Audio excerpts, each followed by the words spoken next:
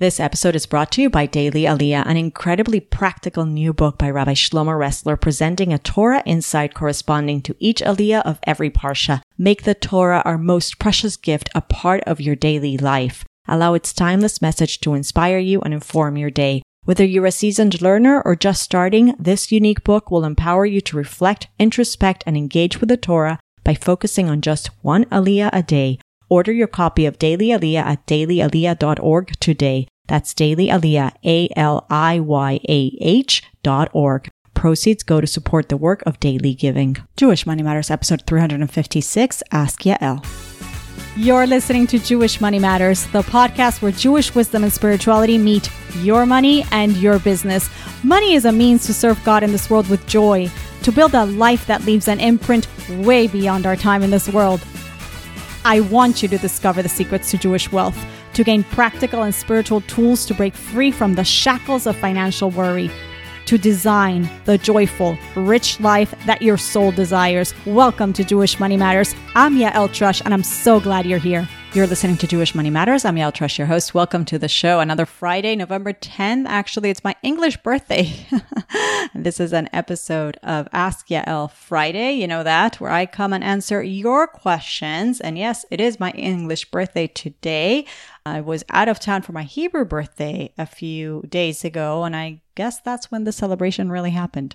Thanks to both my friends Joyce Azria and Margie Scherer, with whom I got to celebrate my birthday, my Hebrew birthday, and now I'm back home and very happy to be back with my family. Very busy week, a weird kind of busy, like things didn't flow kind of busy. Technology failed me and my team way too often and slowed down so many things, which meant I had to stay cool and collected, right? Have bitachon here that I'm not in control. But it honestly left me more drained of energy. I didn't have energy in the first place, so I'm depleted. I'm really looking forward to Shabbat. That's the truth.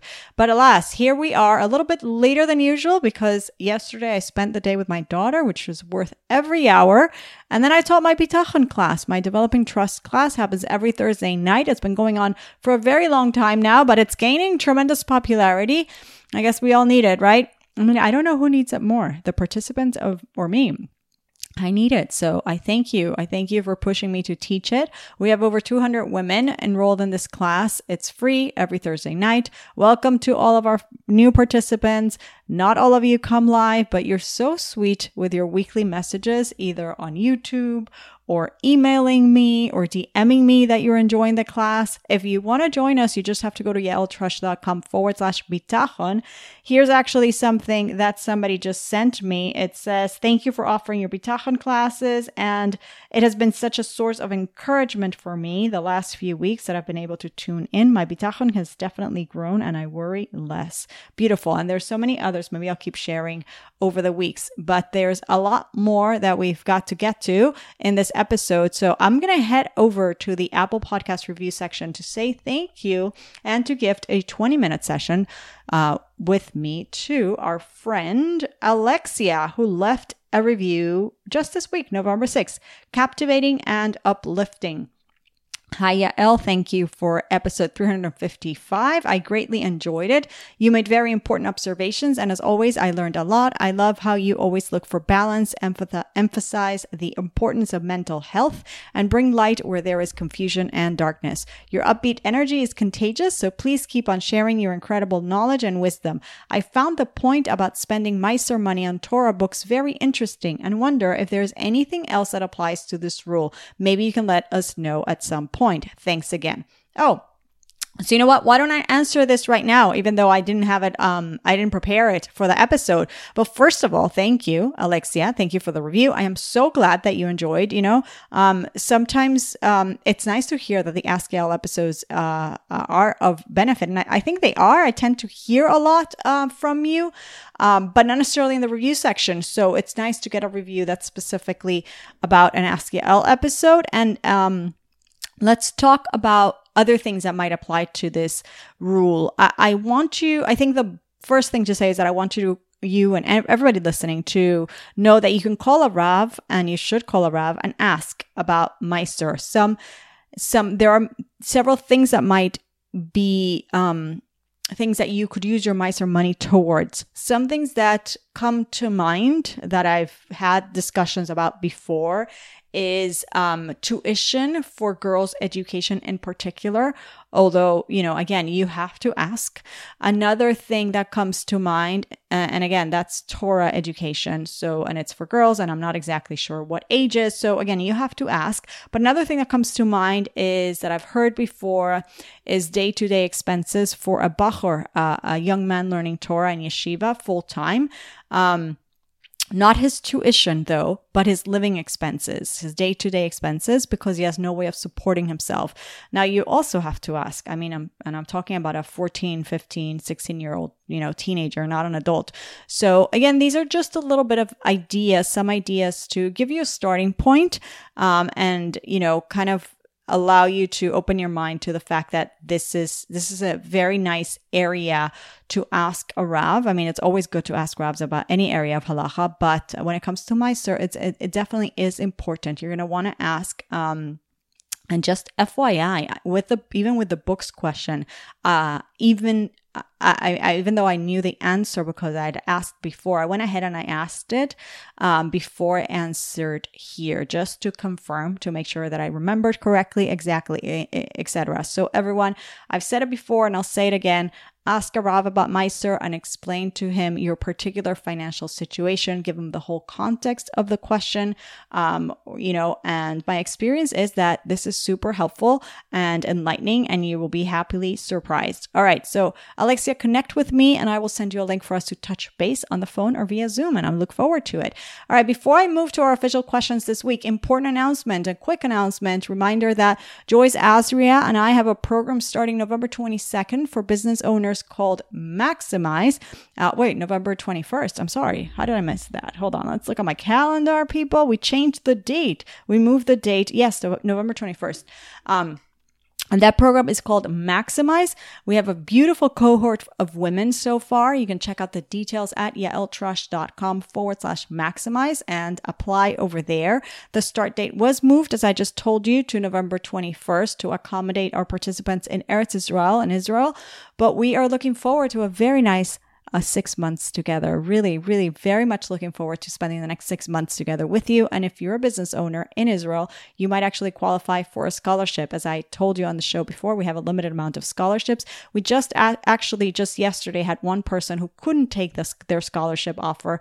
So there definitely is room. So submit your application. And if this applies to you and your business is in Israel, please make a note there that your business is based in Israel. And I would also add, why don't you drop me an email with the subject line Israel Maximize, so that I do know to really look out for your application, etc., and be in touch with you. Again, yaeltrush.com/maximize.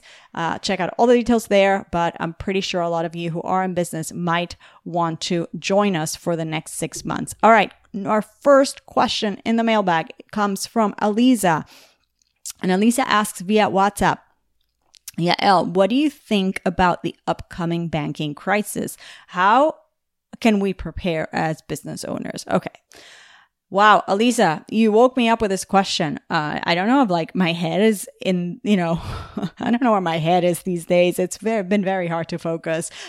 Honestly, I didn't even know there's talk about an upcoming banking crisis per se. I'm not that living in the clouds, but, it's not like I think we're living our best economic days, but, we're not necessarily living our best moment in terms of the economy. No, but, we see the stock market. We also experienced bank runs earlier this year. The world is in turmoil and, maybe an impending banking crisis is the least of the things I have on my mind. As you heard me say before, I am trying to stay optimistic here and focused on the goal as a Jewish woman and as a Jewish business owner. And the goal is not necessarily to save my bank accounts at this point. I think the goal is to end this terrible exile and for all of us to be dancing with Mashiach in Yerushalayim. And I know that's your goal too, but I'm refocusing us. Now, to your question. Having said that, it could be that you're concerned about a banking crisis happening, and it could be that there's been talk about that and I just kind of have been missing it, okay? I personally am not. I'm going to be honest and say it again. I am not concerned about this. Maybe I am delusional, but I have zero concerns about that. I'm more concerned about getting myself to Israel. Anyone else with me? Like, am I the only one here? Like, can we just move there already? Anyway, I think a few fundamental principles still apply here, Lisa. If you have this real concern, let's talk about it, okay? Principle number one, you know it. That's where you're coming to me to ask the question. Number one, study bitachon so that your concern doesn't turn into a full worry or anxiety, right? Like we can be preoccupied in the sense that it's something that we have to be busy with, like we have to prepare for. And this is what I'm about to discuss, right? But that doesn't have to be that we're worried about it. And we actually talked about that yesterday in class. Those of you who were in class yesterday, I mentioned the difference between, being occupied with something like on a practical level and being concerned and worried about something. So number one, study bitachon. Number two, let's take the practical measures and that might look different for everyone. So it's hard here for me to tell you some specifics, right? For you, it might mean I want to be mindful of expenses, both on the business side and the personal side. I might want to hold on to more liquidity. I don't want to incur high interest debt. Those are very typical things that we might look at when we're expecting something or when we're trying to be more cautious, right? Whatever it is that you're thinking applies to your particular situation and that you think might mitigate what you describe as a quote unquote banking crisis, which again can mean different things to different people and can impact different people differently. Whatever those things are that, do those things that are those mitigators with emotional distance. In other words, not from a place of fear, for sure not panic, but from a place of caution or maybe planning, right? If there was a verb for that, like just of being cautious in terms of prudent, maybe is a better word. Planning is a better word, maybe, like meaning you're anyways always planning, right? We're anyways always doing things for our business, for our personal finance, a personal financial life. In this case, maybe now you're taking a different direction because you have a certain expectation, right? But you're still planning. So in the same way that you would normally plan, perhaps you're shifting gears somewhat, but you're doing that. The part that I don't want is for you to be doing it from a place of panic and worry. I heard something very nice on a plane recently when I was coming back. I was listening to this podcast, Stories to Inspire. Highly recommend it. And I made a note. Somebody said there, plan for tomorrow, yes. Worry about tomorrow, no. Or maybe they said it differently and I just wrote it like that. I made a note for myself that that's the way I interpreted it. That's what happened. I made a note. Sometimes I hear things and I'm like, oh, this is how I interpret this. How I would share it with my audience. So that's what I remember like noting in the notes app of my phone. Plan for tomorrow, yes. Worry about tomorrow, no. Which brings us back to obviously the first thing that I mentioned, which was bitachon, right? Reliance, trust. Do whatever you need to do, but not because you're worried, but because you're planning. That we can do, right? Does one have the ability to plan without being emotionally invested and reliant in the plan? Yes, but the only way to do that is to be emotionally invested and reliant in God, right? Otherwise, we're going to become reliant and emotionally invested in the plan, so to speak, okay? So that's my answer. Good luck. Do not panic. I think you'll be fine. I think we're all going to be fine, but we just have to go straight to the address. Yud Kei Vav Kei Hashem. All right. Question number 2 from Matty. Matty asks on LinkedIn. Hi, Yael. I just listened to your speech from last year you gave at Tamima Gass's summit. The idea of how to balance ishtadlus, effort, and bitachon. You explained so powerfully and how it goes together. The mindset shift on pricing is a game changer. For someone starting, how do we balance pricing and being there and creating an offer people need? So it's actually very funny that you asked this question, Mati, and that you mentioned it's actually Tamima Glass, I think. I was in Tamima's summit this week. So you heard last week's maybe she also used a recording this week, but I was also in the summit this week. You heard last year's presentation, and this week she had a summit on reliance, not reliance, sorry, on resilience. And I was there presenting also on bitachon and how it applies to our resilience. It was a great time. It was a lot of fun, and I'm glad I did it. So back to your question. For someone starting, how do we balance pricing, being there, and creating an offer people need? Okay, so Matthew, you're asking a big question. It's something that I go over extensively in my course From Purpose to Profit, which actually ended a few weeks ago, maybe even like a month and a half ago. So yes, you first have to craft an offer that people need. Of course, in order to do that, you have to start becoming visible and vocal about your product or service, or more specifically, the problem that you're looking to solve. And you want to ask a segment of the population who seem to be wanting something from you, what they need. You want to give them options. You want to have that dialogue. You want to listen to them. You want to, and test an offer and get feedback and incorporate the feedback, right? There's a whole process here. But just to clarify something that's very important, you've validated an offer once you've charged for it, once somebody's paid for it, not when it's free. Okay. Validating the offer, validating the product or the service in the market is when somebody pays you for it. And this is very important to know now. So how do you price the offer?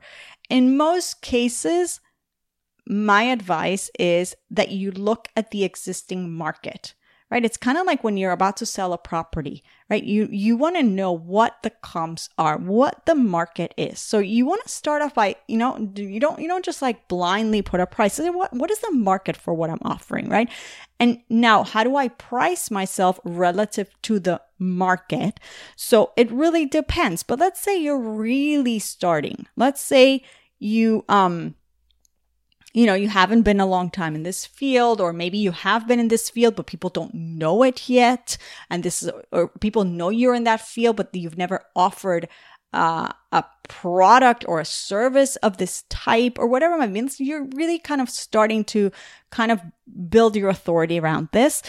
In most cases, when you've looked at the different offers in the market, you probably want to price yourself not at the lowest end of the market, but at the top of the lowest range. Okay, so let's say you notice, and again, this is initially, and this is only at the beginning. You want to be at the top of the lowest range in the market. So let's talk about digital courses, because that's kind of like what I know best, and it's very clear. Okay, let's say you're trying to develop something that's knowledge-based, and you're developing a course, and you're selling a 6-week course, and there are 6-week courses out there in a similar field as yours that sell for, on the lowest range, the lower courses tend to sell, it seems to you from what you've looked at, they sell from, I don't know, $397 to $497, something like that. Those seem to be like low.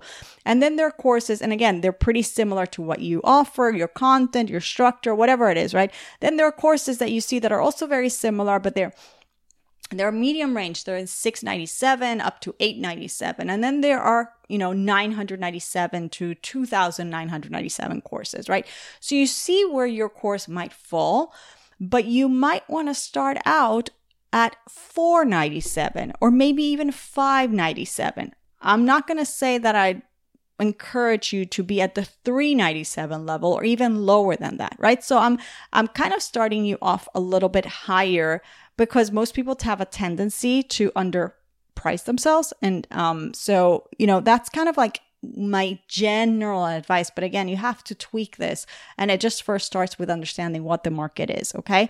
Now, you mentioned being there. Those were your words. And I think it's very important that when you start out in business, you're nurturing your audience. You have to decide how you will be consistently adding value and showing up and doing that, right? You can't just open shop and no one has had a taste of what you sell and expect people to just flock to your shop and buy your thing. You got to give them samples. You got to give them taste, right? And that's why I started this answer by telling you to start by becoming visible and vocal about the problem you're looking to solve with your business, the value that you're adding. And that will continue to happen all the time, right? This is not something that we stop. We always have to be nurturing our audience, our customers, adding value, priming them to come and buy from you, right? I hope that makes sense. Again, I have a full course on this accessible through Jewish Workshops called From Purpose to Profit, where I go into this in much, much more detail. And I take you really, it's very systematic. I take you from idea to monetized offer in 6 weeks. Reach out if you want me to connect you with Jewish Workshops and make sure that you're in the loop when they're going to offer it for sale again. All right. Next question is from Lori. She asks via email. Thank you so much for the opportunity to join your Creative Trust class. My question is, does the number 11 have anything to do with Teshuvah? I looked up the gematria for Teshuvah and Google said it was 1112. I thought the gematria for Teshuvah was 11. If it's not Teshuvah, what would you say the number 11 signifies? Thank you so much. Okay, Lori, I am not a gematria expert by any means. But I'm sorry to tell you, or maybe not so sorry to tell you, it's probably a good thing to inform everybody out there that Google failed you, and it often fails us. So again, don't trust everything that Google says. The gematria, this much I do know with certainty, the gematria, or the numerical, what do we call gematria in English? I'm blanking out. But the numerical value of the Hebrew word teshuvah is not 1112, it's 713. Again, I'm no gematria whiz, but this is kind of, something I'm very clear about. If you take the letters in the word teshuvah, taf, shin, vav, base, and hey, again, the Hebrew letters, and you add their numerical values according to Judaism, right? Taf is 400, Shin is 300, Vav is 6, Base is 2, and Hey is 5. Now you have 713. Again, when you add the numerical values of the letters in the word teshuvah, 400, 300, 6, 2, and 5, you have the number 713. Now, where you might have been thinking that, or somebody might have told you that the gematria of teshuvah is 11, is because when you look at the number 713, there's something in gematria called mispar katan, the short gematria of that 713 number, which is when you add those digits, you add those 3 digits, 7, 1, and 3 gives you the number 11. So that is perhaps why you had that understanding. And as to what the number 11 means, I can't really say much. All I remember is that there are 11 spices, or there were 11 spices in the incense offering in the Beis HaMikdash and in the Mishkan and the Ketoret, and the Holy Temple. And today, obviously, the Holy Temple no longer stands, except we're really waiting for it to stand again. Yes, please, you can all give me an amen to that. And, the Kohen Gadol enters the Holy of Holies metaphorically, I guess, through our recitation of the account of his service, of the Yom Kippur temple service during our prayers on Yom Kippur. And in that case, our ketoret, our incense sacrifice, our incense offering, is a better word, offering, would be a spiritual ketoret that is it's within our human soul. And that is the teshuvah that we make, the spiritual work of the day of Yom Kippur. So that's something that's related that you might find interesting. And if you want more deep Kabbalah on this, on the number 11, which is again way above my pay grade, I'm going to refer you to a site that I trust enormously, and I don't trust every site on Google when it comes to Jewish stuff, and that is Chabad.org. Not everything out there is kosher, valid information. As you just found out, you were given some gematrias, and I looked up and I saw the answer that you got, and it was bogus. It was really bogus. Okay, that is not the gematria of the word teshuvah. But not so anyway, so I'm going to refer you to Chabad.org. There is a section in there called Kabbalah Online, and there is a nice article, deep, I gotta say, it's deep stuff. It's titled On the Golden Altar, and it'll give you a little bit more about the number 11 and the Ketoris and all that. Thanks, Lori. And again, that's for all the aspiring Kabbalists in the audience. Now, for numbers that I might be more familiar with, Adina asks via email, do you have a podcast on putting funds away for retirement? Well, yes, I do actually. You're not asking me, Adina, a specific question about retirement. You're asking me for references to past episodes. I'm going to give you a nice list of past episodes where the topic of retirement has been covered, or where I've answered specific questions about retirement. And we've had a lot. And if you have a further question, a more detailed question, I'll be happy to answer it here on the show. I think these are some of the favorites. These are things that maybe a lot of the audience feels like, nobody kind of taught us about this. So it's nice to start really kind of getting it in through our brain, like how does it work and what do I have to do, etc. So let me give you the list. Episode 305 with Emily Guy Birkin is all about retirement. A really, really nice episode. We dedicated it specifically to retirement, and answering questions from the audience about retirement. Episode 333 is an Ask Yael, where I answer a question on retirement. I think maybe even two, I'm not sure, but I do talk about retirement. Episode 297 with Jeremy Schneider might also be very helpful. We talk about retirement, we talk about investing, other things. Episode 287 is an Ask Yael, where I answer questions on retirement. Episode 285 also, and episode 252. So 305, 333, 297, 287, 285, and 252. Those are definitely good starting points for you, Adina. Let me know if you have specific questions. And that is a wrap, my friends. Thanks to Elisa, Mati, Lori, and Adina for your questions. I hope everyone has a Shabbat Shalom and a good, wonderful week ahead. I am still not pushing myself to air interviews. It's been tough to get the show going with everything that our Jewish world is going through. So bear with me. I do have a few interviews in the works that I'm very excited about, but scheduling has just been very difficult. It's just a difficult time, but let's stay focused on the goal. Let's keep bringing on light. We're about to enter the month of Kislev, believe it or not. We're starting this week, jumping right into Rosh Chodesh really, really soon, Rosh Chodesh Kislev, and may we just merit the ultimate light. Let me leave you with those words and a Shabbat Shalom. See you here next week.